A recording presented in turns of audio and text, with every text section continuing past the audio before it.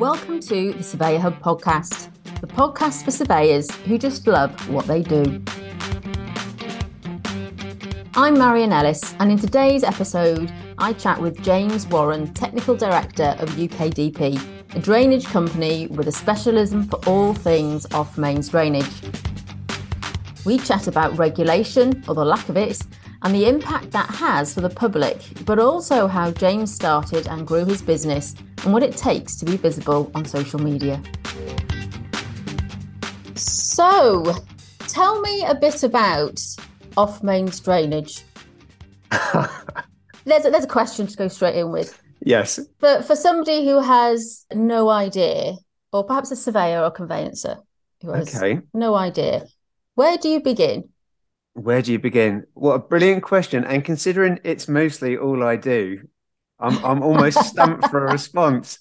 It's like the flip side. Anyone that's not connected to a main sewer must have their own off-mains drainage system. They must be self-sufficient, whether it serves their own property or they're in a small group sharing an asset. But a septic tank, a treatment plant, a cesspit, anything that serves the property and deals with the wastewater on the back end of it, if I can phrase it like that, that isn't connected to the main sewer. So typically we're talking rural or semi-rural properties, but there has been some occasions we've been in a city and for whatever reason, historically, permission hasn't been granted by the water and sewage company to connect a property to their system. So there might be a cesspit in the middle of a city. We've seen a few of them, totally bizarre. You wouldn't expect it, but they are really one-offs. We are looking semi-rural and rural. Which is why I've never really come across them, because when I was out inspecting properties in South London, never came across them. Hence, I moved up to the Milton Keynes area. When I took on a job to deal with defect and valuation claims, and that's where I came across it. Okay. But also on my drive to work, there was a local firm who used to, and I'll get you to explain the difference between a septic tank and a cesspit in a second, but there were these sort of poo tanks on the back of a truck, and they had some witty, haha, it's the poo truck or whatever it was. I remember thinking, wow, somebody does that for a living, and here you are, yes, talking about these kind of things. So it's quite an alien world to me. You mentioned, just for me and anyone else, you've got septic tanks, cesspits and treatment plants. So there's three different. They're the main ones, yes. And so you've summed up why it's so hard to market this sector, because it is fundamentally out of sight, out of mind. And I thought you were going to say on your drive to work you could smell something, because that's normally what most people say. I live near farms, so so you're used to it then. Yeah, but like a mega super quick overview, a cesspit is simply a massive holding tank. There's no treatment, there's no exit or outlet pipe. So a property or set of properties will feed into it, it will fill up, and then it will need to be emptied. And then it'll fill up again, and then it needs to be emptied again. So it's just a tank. Pile of poo in a pile of poo or waste. Water waste, absolutely, yes. And if it's sized appropriately for the property or properties, it'll need to be emptied every 6 to 8 weeks. So it's very expensive, it's inconvenient for the property owners, but it is a legal provision of drainage if none of the other conventional options or more typical options work. So it's like a fail-safe for any site if it's got the footprint to accommodate that size of asset going underground. But they're mega expensive, and the environmental regulators don't really like them, because if there's a structural breach, you've got sort of raw sewage going straight to ground. So it's whether it's near the footings of a property or whether from an environmental perspective, it's just the worst option, but it is still an option if nothing else is possible on a property. And so if you're just on that point, because you mentioned the environmental factors, and we're hearing, in the news about how bad the water companies are with, horrible stuff leaking into the water and affecting the climate. Yes. So there's a real climate consideration there if you're building a property and having a cesspit put in. Absolutely. And if that's the cheapest or easiest thing versus the most environmental way to deal with it. Yeah, absolutely. And it's not comical, and I say that not flippantly, but the massive water companies are having these daily spills and getting the fines.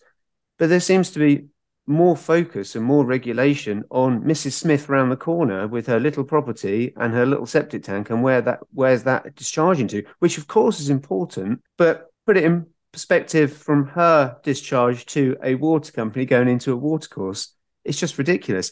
But you're absolutely right. So the 4 different environmental regulators in the UK have slightly different opinions on what's allowed and what's not. But the real sort of hot potato at the moment is the general binding rules in England. And that's really important. So, I don't want to jump into that straight away, but from January 2015, there are very specific rules for new installations in England and where they can discharge to and where they can't, and slightly harder to retrospectively implement the rules because the Environment Agency have got a little bit of a grey area on what's allowed and what's not. But that is all to do with protecting our waterways. So there is hundreds of thousands of septic tanks that are discharging straight into a ditch, a canal, a river, a stream. And the general binding rules predominantly was created to stop that happening anymore. It's slowly working, but I think it's going to take an awfully long time to fully stop these discharges. So sorry, I jumped ahead there. So we're talking about cesspit. So what's septic tanks and then treatment plants? Does the general binding rules apply to all of that as well then? Yes, it does. So general binding rules predominantly to stop septic tanks going to watercourses, but it also encompasses all the other regs as a reminder of what you can and can't do. It's got to comply with Building Regs 2010 Part H. It's got to comply with the BS 6297, which is a 46-page document all about drainage field construction and the testing to make sure the ground is suitable. And yeah, so cesspit is a holding tank. A septic tank is a smaller tank in proportion to a cesspit, but there is an outlet pipe. So all our, I don't know how to phrase this, all our wastewater and all our number twos, everything, the kitchen sink, the bathrooms goes into a septic tank. And in the calmer periods of the day where there isn't any inflow of the water, typically when people are at work or absolutely at night, separation occurs inside the septic tank. The dense matter falls to the bottom. Fat, oil, and grease and rags will rise to the top. And that's what forms the crust. I don't know if that's a term everyone's used to, the crust layer on top. And the massive section in the middle is the separated wastewater, which is called clarified liquor. Yummy, I hear you say, Marion. That's gross. I know, you'll never have a drink again. That middle section is the only section that should exit the septic tank and then go into a soakaway system. And any new soakaway system has to be a drainage field in England, which is perforated pipe or slotted pipe work, laid almost flat, so it controls the speed of water going through. It's like 1 in 200 on a gradient fall, so it's almost flat. The drainage field effectively is the treatment side of a septic tank. So you've got the separation, so all the bad stuff is retained inside the septic tank, and that should be emptied annually. But the wastewater that's allowed to exit is then treated via the drainage field and the pipe bedding. And if it's laid at the correct depth, so no deeper than a meter, then oxygen can get through the soil. It can hit the wastewater. It can then grow the good bugs underground, and then it gets cleaner as it goes to an aquifer and away to a watercourse. So that's really all you should have on the back end of a septic tank. Septic tank for separation and the drainage field soak away for the treatment. Both separate parts, but they both need each other to be working well. Otherwise, it will just fail. And is that a better or an environmental option than a cesspit? Absolutely. If there is enough space and the ground is suitable for a drainage field, a septic tank and a drainage field, I would say, should be the first choice. There's no electricity supply, so there can never be a power outage, so there can never be a problem for the customer. It really is the cheapest option to get in the ground, one empty a year, and then that's it. And emptied at vastly different prices around the UK. But if it's, say, a 3 or 4 bed property and you've got a septic tank, it should cost you no more than £160 to £180 to get that emptied. And that's it. That should be your only involvement with the septic tank from a financial or a physical perspective. You just get a vacuum tanker company to come in. They put this 3-inch hose in, suck it all out, and then the process starts again. So I guess it's having good design. Yes. A good design, the right kind of layout. I'm sort of, when my brain works, I think, it's like when you have a really good haircut, you just know how to maintain it. I've never Um, heard a septic tank and a haircut in the same sentence before, but well, there you fine. go. Let's go There's with a that. new one. But it's that, if something's well designed, it's laid out in the right way, it does what it needs to do, it should just function, and then you're just maintaining it. So is that where some of the problems come then with septic tanks? Yeah, That all the they're not? problems come with the wrong tank being installed, i.e., maybe too small for the property. So there's not enough room for retention of the sludge. If someone doesn't empty it enough, the sludge gets too high and you reduce the capacity of separation. So it's naughty stuff exiting where it should be retained. If the tank hasn't been installed properly, it could be back to front or out of level. So it's kind of surcharging before it exits. If no one's done a percolation test to establish if the ground is suitable to house a drainage field soakaway, or they Sorry, have done what's a percolation percolation test? test is a 2-day activity where you carry out small trial pits, you fill it with water, and then you measure the speed in which the water drops a certain distance at the base of those pits. That will give you a value of percolation. You throw that in a calculator against the maximum potential population of the property, and it spits out the results of how big the drainage field needs to be in square meters.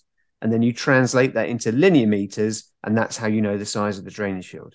So sometimes you can see a percolation test that's being carried out. You look at the results and you realize that they've carried out the test procedure correctly, but they've interpreted the results incorrectly. Or sometimes a customer says their drainage field's failed in a year, and you go, well, what were the percolation test readings? We didn't have a percolation test. What's one of those?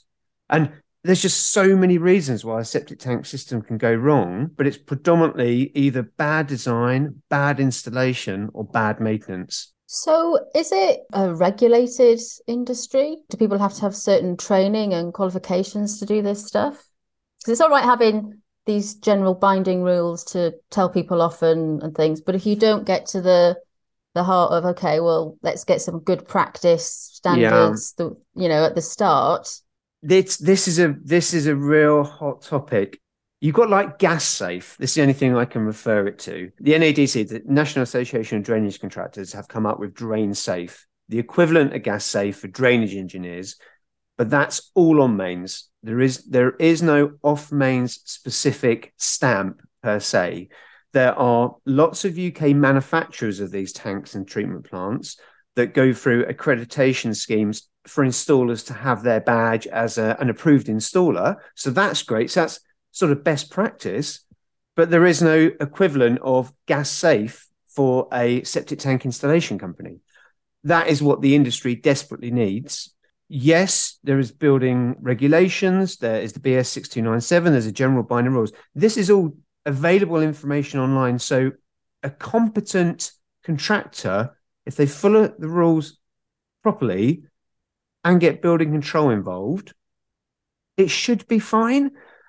But there are some complexities where an off mains installer should be used for an off mains installation. It just makes sense. But unfortunately, it's down to the marketing of the installation company and the due diligence of the customer to check that that company is competent. There is no official database to say, yes, that company has done 1,000 installs and they're 99 out of 100 on a review base or anything like that. So that is what this industry desperately needs.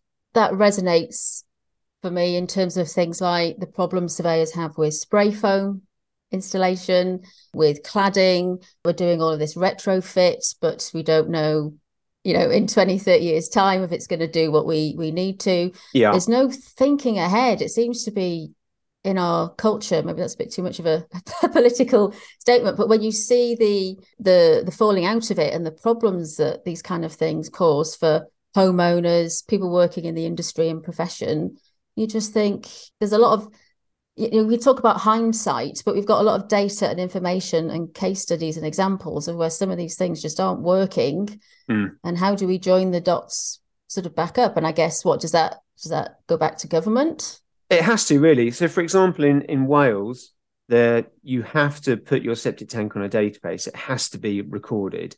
So that's great. So there is a chance for governance of some description. The only reason there'll be any off-main system in England on a database is when there is a quirky nature about the installation. it needs to go to a bespoke discharge location. It might be in an area of sensitivity. There might be in a ground protection zone. So you've got to go to the Environment Agency to get a permit to discharge.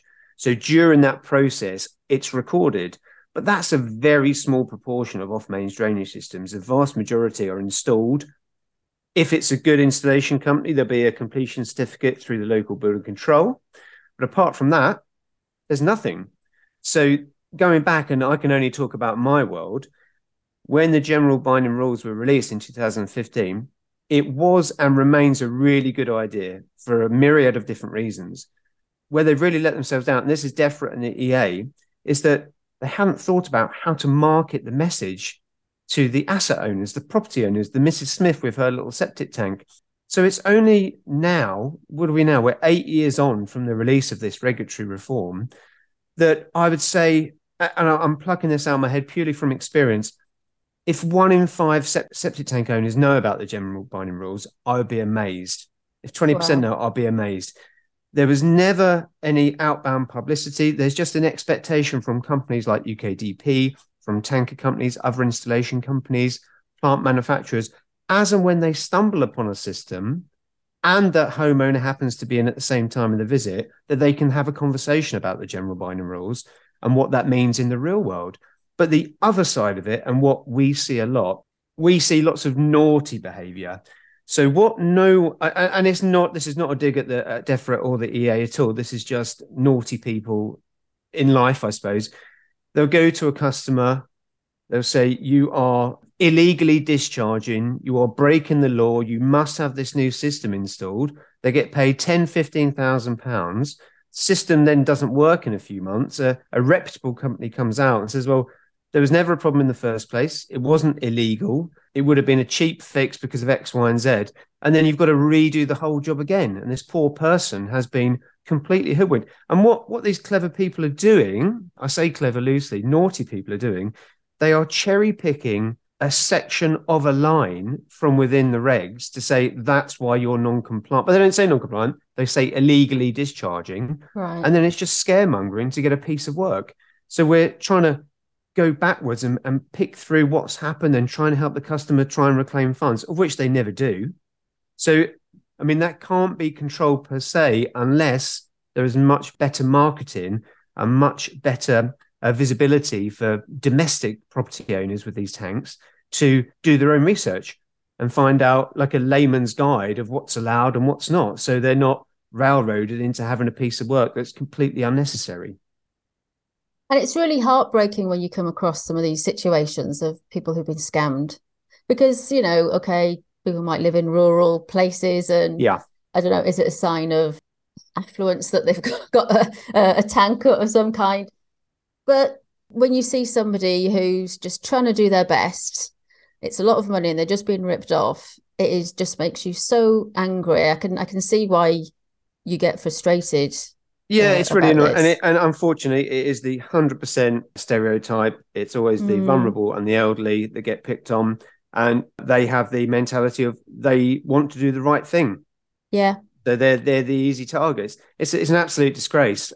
So we'll do whenever we come across it, we try and do it at cost and stuff like that. But they're still paying twice for something that might not have even needed to be done in the first place. It's almost a little bit better if it did need to be done, but it's a bad job. At least you can have some recourse and present them with some evidence to try and start the process for reclaiming it. But a lot of the time, it's just a piece of work that's been done badly that wasn't even needed in the first place. So that's that's a bitter pill to swallow.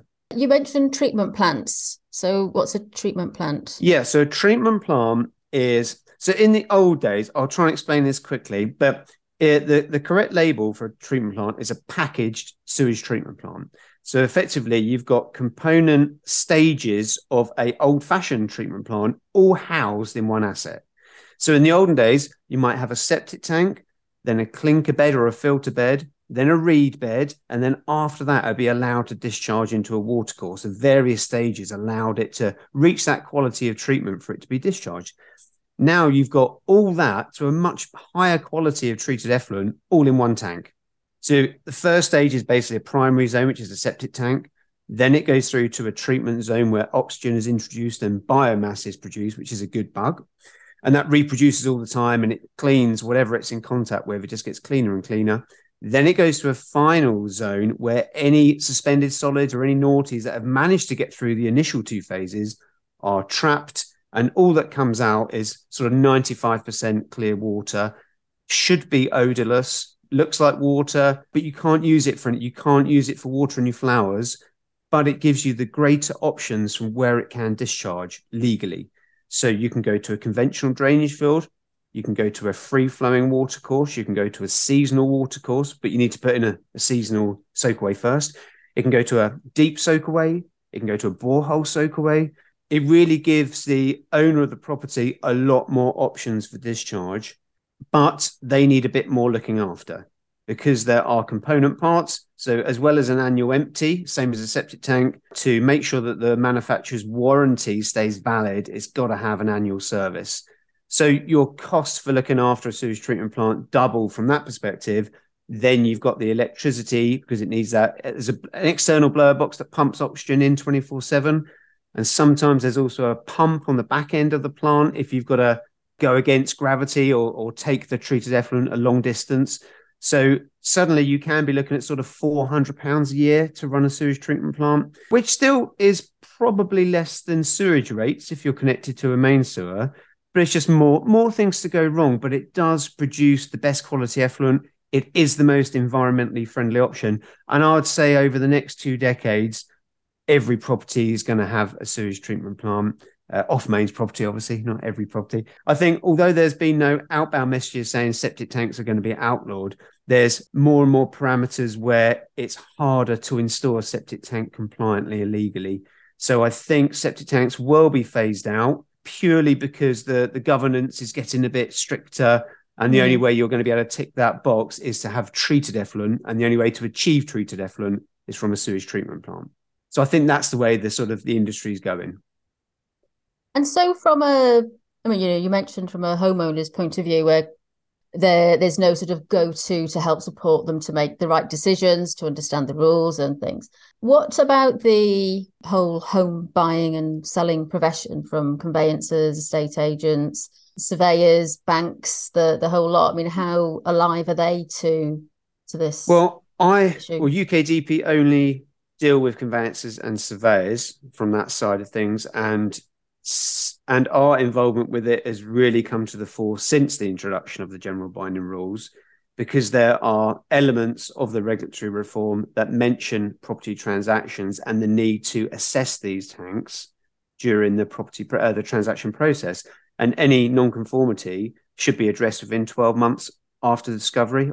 So really, surveyors are getting, in my opinion, from my touch points with them, they're getting so much better at recognizing what these systems are, how they're supposed to work, red flags for if there's any potential issues. And conveyancers really are, from my limited exposure to them, they are getting far more aware of it. But with the surveyors on the ground, they will give some background explanation. It'll be a red 3 on the survey, which should be a red 3 if there's any uncertainty. And then a specialist company is referenced to come in and do a proper survey. The expectation for a conveyancer or a surveyor to know exactly what's going on is so harsh. Well, in fact, it's impossible. So it needs a specialist company to come in. And I have to say, from our perspective, we've got all the right equipment. We can have a tank emptied. We can have one of our engineers looking at a tank. And if there's limited access to get a camera in the outfall pipework, even though we do this every day, we might not be able to get a complete holistic picture of a system unless we're allowed to start excavating to create our own entry to carry on a camera survey. So how a conveyancer or a building surveyor are supposed to know what's going on, even when we've got the right kit and experience, and we can't always guarantee to deliver a holistic picture on our initial survey visit, then it's all to do, I suppose, with awareness, recommending the right people. But it does, of course, come down to, I hate this phrase, but it is buyer beware. That potential purchaser must act on the guidance they're given. And if they don't, then it might be an extremely costly mistake. My bugbear, and I never wish to turn work away, is when we get an inquiry for our website, for example, saying, please can I have a septic tank survey? You go, yeah, of course. Where are you? Go through the normal triage questions. And it comes out, they've just taken ownership of a property. They've never been with a property off mains before. They've come from a city. We were told to get it surveyed, but we thought that might hamper the purchase. So can we have a look at it now? And you're like, well, of course we come out, and you're just keeping your fingers crossed that it's all okay, because they've lost that opportunity to get 5, 10, 15 grand off if there was a problem. But that is extremely common. We see that a few times every week. So it's wow. Yeah. So the good thing about that exact scenario is that they've been made aware that they need to have a survey, but it was their conscious decision to do it. Absolutely. Taking it up. What's worse is when they say, can I have a survey because I've just bought a property, and they weren't told that it should have been checked before purchase. But that takes us into a bit of a murky area. But it sort of leads me to think about upfront information.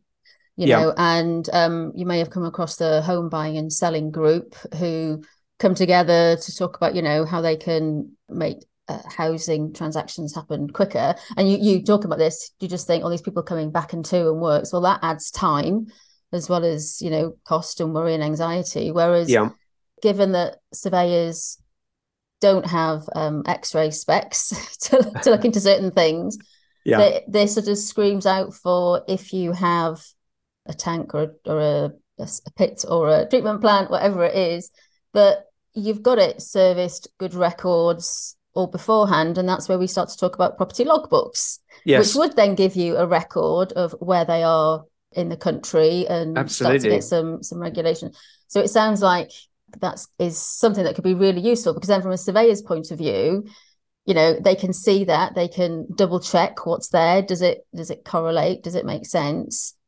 That would be lovely. I mean, I think, and I'm sure this will never happen, but I think the onus should be on the vendor to present the information to any potential purchaser. And then at that point, you go, well, okay, then I've had the system surveyed.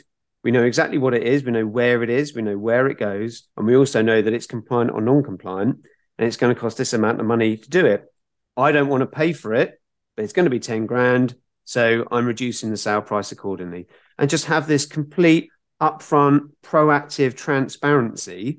And then it's up to the buyer then what they want to do. Because the other thing about the pre-purchase surveys that we've come across, if it's not straight after they've purchased, it's just before exchange. So the pressure is then on us not only to get out there quick, is to turn the report around quick. And again, fingers crossed, hope that there's no issues. But statistically, and I can only speak for the properties that we survey, 70% have issues. So I'm not saying 70% need to be replaced, but there might be a rainwater downpipe going into the septic tank that's referred to as a cross connection that needs to come off. Might only be £1,500, but the fact is that it's something that is a true 11th hour issue that no one's thought of.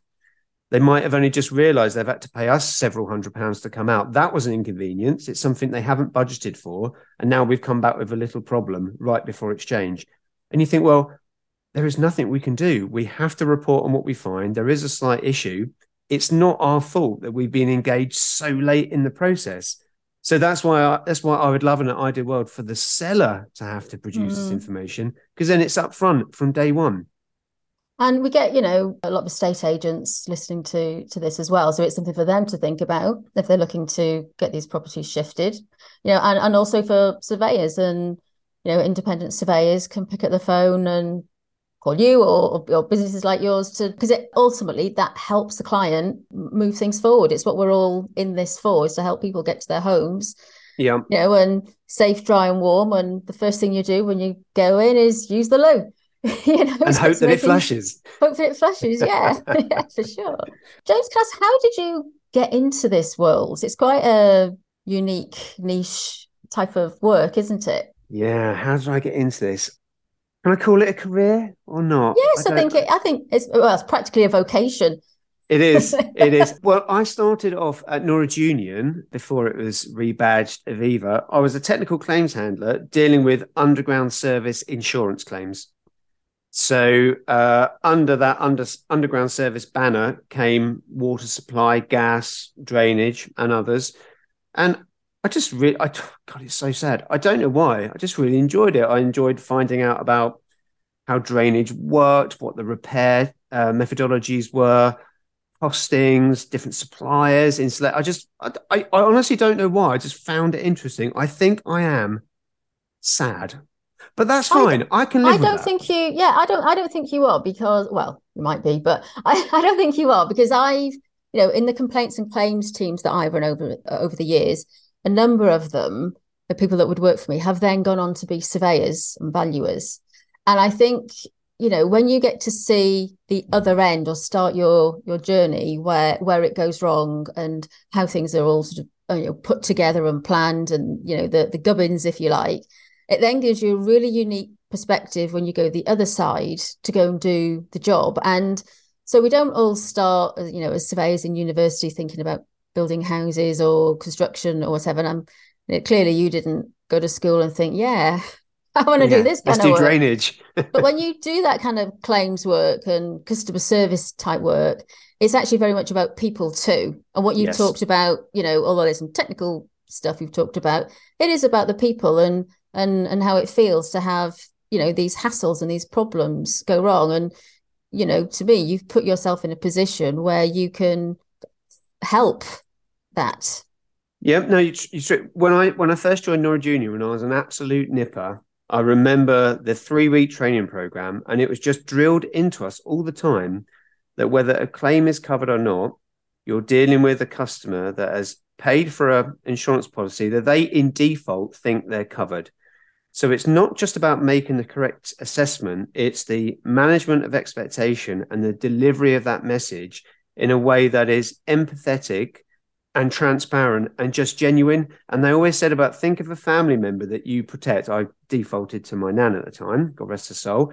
And it said, how would you want her to be spoken to? How would you want her to be treated when someone visited a property, the aftercare, everything like that. And it's such an easy thing to do whenever you speak to someone, even if you think they're being unreasonable, and even if you know they're wrong, just throw yourself into that dynamic that someone is speaking to your nan, and you just calm down and you slow the pace down. You match their pitch and pace and volume, and suddenly everything seems a little calmer. And that's the nicest way of doing everything. And that is a brilliant way to approach any complaints and claims. What I see, however, is surveyors who handle their own complaints can't get past that because someone's complaining specifically about you and what you did or didn't do. Yeah. And I think we forget that, we're selling surveys or our services as the gold standard. And whether we Sure. like it or not, we've promised an insurance guarantee. And when things fall down, it's not just the distress of, the problems and the things that happen and the money. People feel foolish that they invested their time, money, and energy and faith in a company or a brand or a person, that everything was going to be okay, and they feel fooled. And that's where a lot of the anger and frustration comes I from. bet. So I think Yeah. it's really important, to have a bit of separation or have someone help you with, problems. So you get a bit of that distance Yeah. because, as when you're doing the job, you didn't set out to do it wrong. Sometimes these things just happen and you can't Absolutely. really respond in a really nice way. And I see it in the hub. I see it, surveyors moaning about clients, how Yeah. dare they ask questions? Like, Well, I well, think that stems, and that's a beautiful segue. I think that stems beautifully into never responding quickly. It's not having a half-hour cup of tea and a biscuit. It's at least having one night's sleep on it, because the difference in perspective after a night's sleep, I've had it. I'm so guilty of this.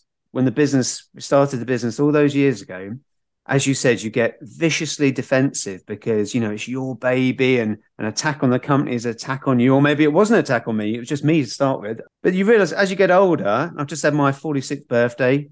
Thanks for the card that I didn't get, but we'll come on to that another time.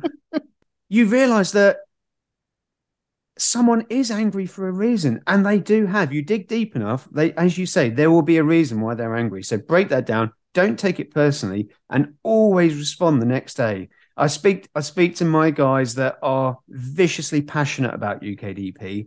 Cut them in half. They've got UKDP running through them like a stick of rock. I love that. But with that passion comes a little bit of tunnel vision sometimes, a bit of a blankered approach, that we can't be wrong approach. So we'll sleep on it. We'll talk on it on the day. We'll talk about it the next day. And then we'll do a measured response. We'll throw in that empathy. We'll throw in an apology if it's warranted. And you just take the emotion out of it if you're responding the next day. And what we did in the old days, we'd respond straight away, that real sort of shoot from the hip response mentality. And you thought, yeah, I feel good about that. The next day, I learned straight away that if you reread an email and you don't feel good about it the next day, you know it was a mistake. So what we do now, if we're so passionate we want to respond, we'll draft an email and we'll park it. We'll readdress it the next day. And if we still feel as strong, we'll keep the message the same, but we'll obviously tweak it. More times than not, the whole draft will be deleted and we'll start afresh. And I think as you get older, you get less tolerant, but you get so much better at managing your response. It and that's a nice place to be. You take less grief, but you probably respond better. It's just the only way to be in business. Yeah, I agree. And I think for a lot of the surveyors that I come across, we have this, it's all about the turnaround. It's going to be done quickly. And so whether you're sending that email straight away because you're defensive or because, I've got to respond quickly for turnaround and all of this. When the complaints that I dealt with, it was very much about, let's triage. What do we know? What don't we know? Have we got enough information to make a decision on whether we've got it right or wrong? Sure. Really sort of analyze it, break it down, take your time, because your client will want you to do it right rather than, however angry they are, that we all want the same outcome of just being able to do things right. Yeah. Tell me a bit about your business then. So you started on your own, and how big is it now? So I just did a post about this because I realized how ridiculous it sounds to anyone that cares to listen.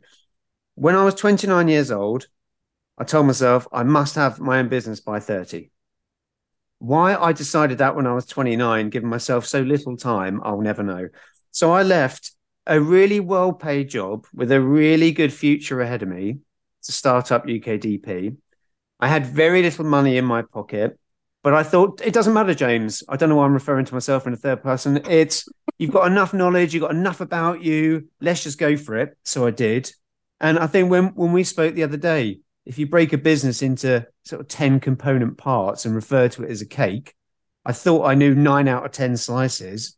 Within a couple of weeks, I knew 1.5 slices maximum. So that it wasn't arrogance, it was pure naivety. Until the buck stops with you from every facet of a company, through advertising, marketing, finances, biz dev, social media, you've got no idea what it takes. You've got no idea how much time and attention every individual sector needs in the business.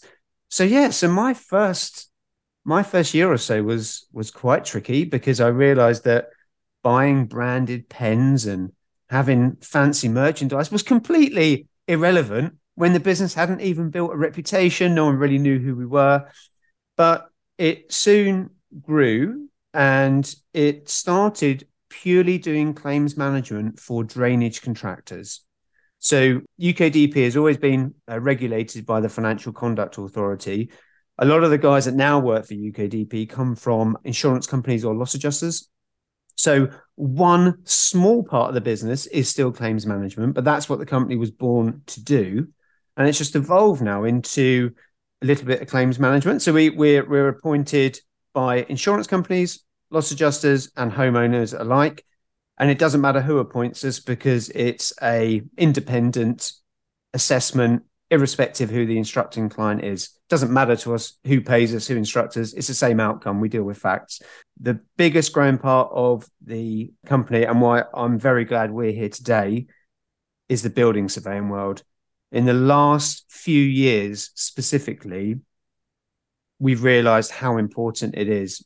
It's the pre-purchase surveys, it's the compliance checks, it's the appreciation of governance and legality surrounding this world. And every time we were having conversations internally, the stakeholder always involved, it was always a surveyor at some point.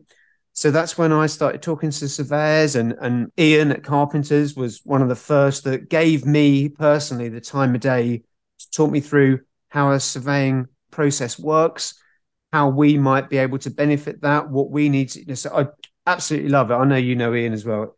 Top bloke, and I hope he listens to this. He's been brilliant to UKDP and me personally. But now it's the biggest part of UKDP. If I can be selfish and candid, pre-purchase service is great. They're paid up front, so it's fantastic for cash flow. We specialize in septic tanks, so it's easy for us to show off because we've got the right staff and the right equipment and the right attitude to get out quickly, turn them around quickly, not make mistakes, and in my opinion, be the best at what we do in that field. And also, if we have truly impressed the customer during that process of doing the survey, and I don't mean doing the survey on site, I mean the first introduction, handling the job, booking it in, the survey itself, the follow-up report, quality of the report, and then the chat and conversation afterwards. If there is a piece of work on the back of it, if we've done a good job, why would that customer go anywhere else other than us to fulfill that work? So 100% selfish from the back end of a report. If any work is needed, we've got the first opportunity to capture it. For that reason alone, the surveying world is mega important. On the other side, forget commerciality, forget selfishness. It's a great opportunity to make sure that the customer and the property gets the right advice. If we're involved, I've had the privilege of working with some fantastic contractors over the years that have helped educate me. So now we know what we're saying is correct. We are technically very, very good. This isn't supposed to be a sales pitch, and it's not. But what I'm trying to say is when UKDP are involved, whether we're paid to be involved or like I do through LinkedIn, surveyors just come to me saying, send me a photo, what's this? And what can I say to my customer? It's just making sure the customer gets the correct advice every single time. I think about a third of all we do is advice only, no payment. Totally cool with that. It's spreading the right message of compliance, legality, awareness to any stakeholder that might be able to get that message back to that property owner and their property per se. So the business now is, building surveyors are huge. I could see UKDP going almost exclusively into the surveying world. We're formal training partner with Sava now. We're doing quite a lot with eServe. We've done a myriad of CPD sessions for conveyancers, estate agents, but mostly building surveyors. Obviously, we're doing some bits and pieces. Yeah, we'll put a link to that. We've got one where got the webinar coming up. I hope there's 100 people signed up. Well, do you know what? It's been a sellout. Has it? I think there's one or two spaces left, but it is on replay. This is what it's all about. It's just awareness. That's the most important thing. It is. And the way you're talking, it sounds like you've got a purpose. There's a purpose to your business, which has driven it. If you go back to when you first started and you said, I don't know why I started. If you hadn't, what do you think that would have done, or how would you have felt? I would have earned more initially, that's for sure. I think I would have just got gradually more miserable because one of the factors for starting my own business was that I didn't really like having a boss, which is completely the wrong reason to start a business. It wasn't the only reason, but I think I just got to that point, super late 20s, 29, I just thought, have I learned, and is there enough about me? Have I got the guts? Have I got the knowledge to do this? And I don't know. I don't know if there's like a light bulb moment. I've got no idea whatsoever. I think it was just the fact that, bloody hell, the next birthday is 30. Perhaps have I done enough? Have I achieved enough? Have I fulfilled my purpose? I was really, really poor at school. Not financially, as in I didn't apply myself out of school. In school, I was fine. Grades were great. Out of school, rubbish. My GCSEs were awful. But I think I've got a good brain. My sister is straight A in the legal profession. She took all the brains, all the looks. I hate her, but I love her. But we'll talk about that another time. So I went down I did construction engineering at college because you didn't need very good grades to get in there. I enjoyed it. But at that point at college, I wanted to earn money. So I just went into employment. And every time I always said yes to overtime, yes to coming in weekends. So I realized that I enjoyed earning money. So that's probably one of the decision makers as well. But yeah, but as for what I do, if I hadn't done the business, I don't know. I think I'd be pretty miserable as an employee somewhere, going through the motion, earning a few quid. I think it really demonstrates that, particularly for younger people in their late 20s, early 30s, the importance of a good environment that helps you succeed. Because if where you had been working had given you a leadership program, had given you a future that you could see where you wanted to be, that might have helped you on that route. But also, I mean, I hate the term role models, but role models of, well, what does a business look like and how can you do this? And, and I see that with a lot of younger surveyors who work for corporates who'd like to work for themselves, but they don't hang around with enough small businesses or whatever. And you've really got to get to know and understand and broaden your horizons, if you like, to work for different firms of different sizes and do different things to get a sense of what's important to you. Because I'm sure on the days that you find it difficult in those first couple of years, it's that sense of purpose of why you do it and hanging on to the satisfaction you get from those clients and the thank yous that drive you through to do the difficult things that you've never done before as a business owner. You're so right. And there's been many times where you think you've done something right and you've put your heart and soul and some money into an idea and you think, I know nothing's guaranteed, but this is going to work. And it dies on its arse. So you've lost the money, you've lost the time, and it hits you hard. You think, God, I'm supposed to be good at this sector, and we've got something horribly wrong. But as long as the successes outweigh the failures, and there's a couple of quid in the account, then everything's fine. But I think if you don't, and this is not, not too airy-fairy, but I think you've got to, one chance at life, you've got to take a few risks, not silly risks. There's sort of remotely controllable risks. And some people don't ever want to take those risks, and that's cool. And being one of those people, I'm sure would be lovely, but it's not me, and I know it's not you. So, but then if everyone was risk takers, there'd be no staff members, so the world wouldn't really tick, would it? So, we need different people with different attitudes to risk all the time. Absolutely, and I think that sometimes you get to a point in your career where you're not encouraged to go further because they suit you. You're suited to where they want you to be. But if you know you've got more to give, then that's a conversation to have or to start thinking about working for yourself and those things. Can I ask you about being visible on social media? Because that's obviously being in front of your business is something that you've had to embrace. Yes. I follow you on social media, it's mainly LinkedIn that you do, I think, yes, isn't it? It is, yes. And you made me laugh the other day because you'd lost a couple of followers. Yes, I did, because I put a post about a cat up. Yeah, and it was really funny because I then looked at mine. Now, you've got loads of followers compared to me, but when I looked, from the time I remembered, I'd lost about 150 followers. And I thought, really? Oh my God. And it wasn't it's gone back up now. It wasn't it's about the numbers and popularity. It was have I offended 150 people and doing what? Now, I think it was a problem because it came back up quite quickly. It must have been a problem. And it's definitely not, but it does make you, think about what you put out and how did you approach, increasing that visibility? Did it just increase over time? Did you realize you just had to do it for your business? How honest can I be? Oh, go ahead. Okay. So I allocated, in the early days of LinkedIn, 15, 20 minutes a day. Anyone that is even distantly, potentially relatable to UKDP, I would just send in, I think the maximum is 100 invites a day. Yeah. So I'd send 100 a day. It was a pure volume game.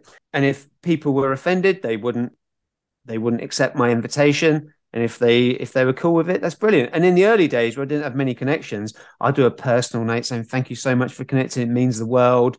They thought that was weird because I didn't realize there's a kind of etiquette with LinkedIn and no one actually does that. So everyone probably thought I was a bit OTT to start with. But now it's a case of, okay, then it's quite a few people.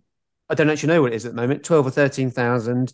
It's not enough, nowhere near enough. But I still have the same mentality of trying to get messages out that might resonate at some point with a person or a profession that may need our services. I know that sounds horribly loose, but trying to go B to C is impossible, because in our world, you either need to be marketing direct to the public when they're selling the property or when they've got a problem.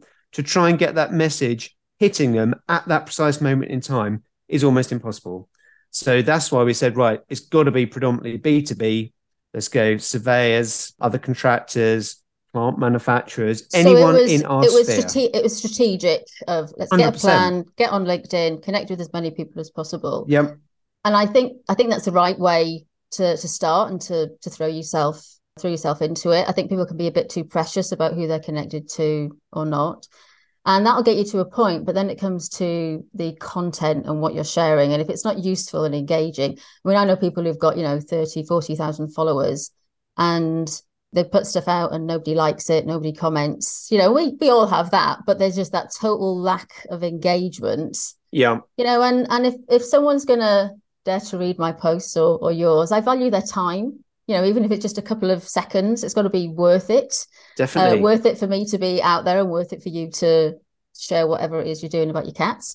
It's got to be it's a value exchange, and you've got to approach it that way. And I think it's a trick that a lot of surveyors miss because we worry about going straight to customers, but it is all about referrals and our network. And people within our industry. Well, yeah, I mean, this is two-pronged. So I've got no idea. I get so little feedback on my post that until I'm shut down or someone tells me I'm an absolute fool, I'm just going to keep going. I find it incredibly difficult to come up with content. I try and do 2 or 3 posts a week. I don't always achieve that because sometimes it's just too mega busy. But it's great if the engineers have some photographs from an interesting job, that's fantastic. It means I don't really need to think about it. I just top and tail their notes to me and off we go. That's lovely. I don't really know who sees it. Maybe it'll be useful and I'll never know, but it doesn't matter. That's just the technical awareness piece. And I want that to be consistent all the time.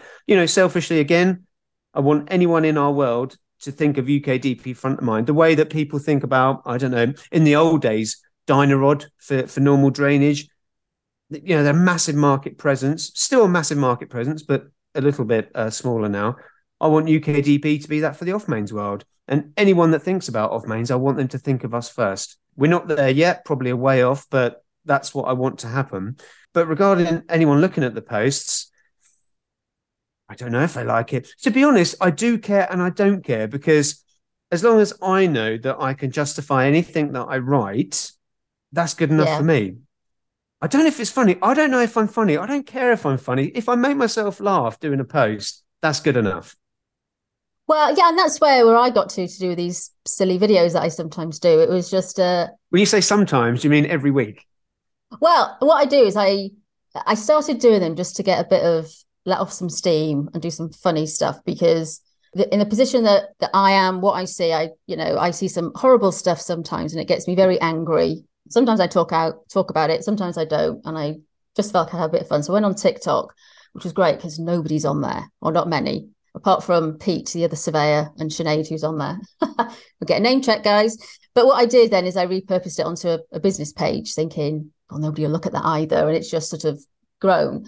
And it's interesting how people remember me from a post I did a little while ago. It's that one thing that's stuck in their mind, or it gets shared, and you do think, and I had somebody say to me, oh, you really inspired me, Marion, or you helped me do this when I looked at your post from 5 years ago. And I think, shit, what the hell came out then? So you've always got to be mindful of who's looking, what's the purpose? Is it, who you're talking to, I think is the key. In terms of, I've got loads of tips I can give you in terms of some of the technical pictures, because I don't have those, hence I prance about my house doing stuff. But it's thinking about it being a value exchange. What is it that this going to help somebody do? But it's also remembering that with the audience that you've got, say audience rather than followers, only 2 to 3% are ever looking at you at any one time. So you think you're putting this post out and millions of people are going to look, and they're not. And not, exactly. At all. And you sweat over it. And like, I know go through phases of, I feel like doing it. Sometimes I don't. So scheduling can be really helpful. I tend to do the videos on a on a Friday because they're a bit more lighthearted. And sometimes I feel like talking about stuff and sometimes I don't. And I think once you get into a rhythm and routine and you're clearer on what you talk about and why, just don't worry about it, and just enjoy the social media for what it is and the tool that it is. And don't worry if you lose followers or not, or if you say the wrong thing. It's just a forum, and it's part of a picture, of the networks that you engage with. You'll have a following off the podcast now because of this, not just because of social media, and people are networking in lots of different ways. Well, I think I agree, but to a certain degree, I disagree in that with LinkedIn for UKDP, I almost see our website as our shop front for domestic customers, B2C, and LinkedIn is our equivalent shop window to the commercial world. So I'm extremely conscious that always, the techie ones are fine. They tick a box. Hopefully they're interesting. They'll always be factually correct. And, if someone sees it and it gives them a tiny bit of additional knowledge, that's great. But I don't know who's going to be looking at that. I don't know if we're in a tender situation and the procurement team or tender team are looking on social media to see, okay, do we want these kind of people? Let's see what they're like, and then make a judgment from posts. So although it's impossible to please everyone all the time, I'm extremely conscious that I've got no idea who's ever going to see these, if anyone does indeed look at them. And I've got to at least have a little bit of pride in that I'm not making an arse of myself or the company. And it's social proof and credibility that everything that you say in your tender or on your website or what happens with clients, that is who you are and what your business is about. It's a way to demonstrate your values and what's important to you. And that is important. That is important. I care deeply about the industry. Has been really good to UKDP and me, and I've said this a few times. It sounds a bit pompous. Anything I can give back, I will, which is why a lot of what we do is advice. That's great. Not earning from it, but I suppose reputationally we are earning because it's just kudos points because we are hopefully becoming that go-to player. And it's that word of mouth referral and passing things on. Just on a final point on visibility, though, it was quite funny that I bumped into you at an event the other month and I had no idea who you were. I didn't realise you were going to bring this up, Marion. Yes. I was mortified afterwards. I don't think you were mortified because you were like a social butterfly. Everyone wanted a piece of you. I was like, oh, yeah. I went high, you went high, and you left. I thought, wow, what an impact I've made. I just absolutely no idea. But James, it's been wonderful to talk to you today. Thank you ever so much. We'll put links. Is that the hour done? That's the hour. Yeah, you've been talking for an hour. I'm so sorry. I didn't get a word in. No. Let's do another one. I've only just started. Oh, James, it was lovely. Thank you ever so much. No, thank you. So thanks for listening. There are lots of resources in the show notes, so do take a look and get in touch if you have any questions. If you find this podcast helpful, please do share it with someone who might benefit. And you can buy me a coffee as a thanks or leave us a podcast or Google review. I'll see you next time.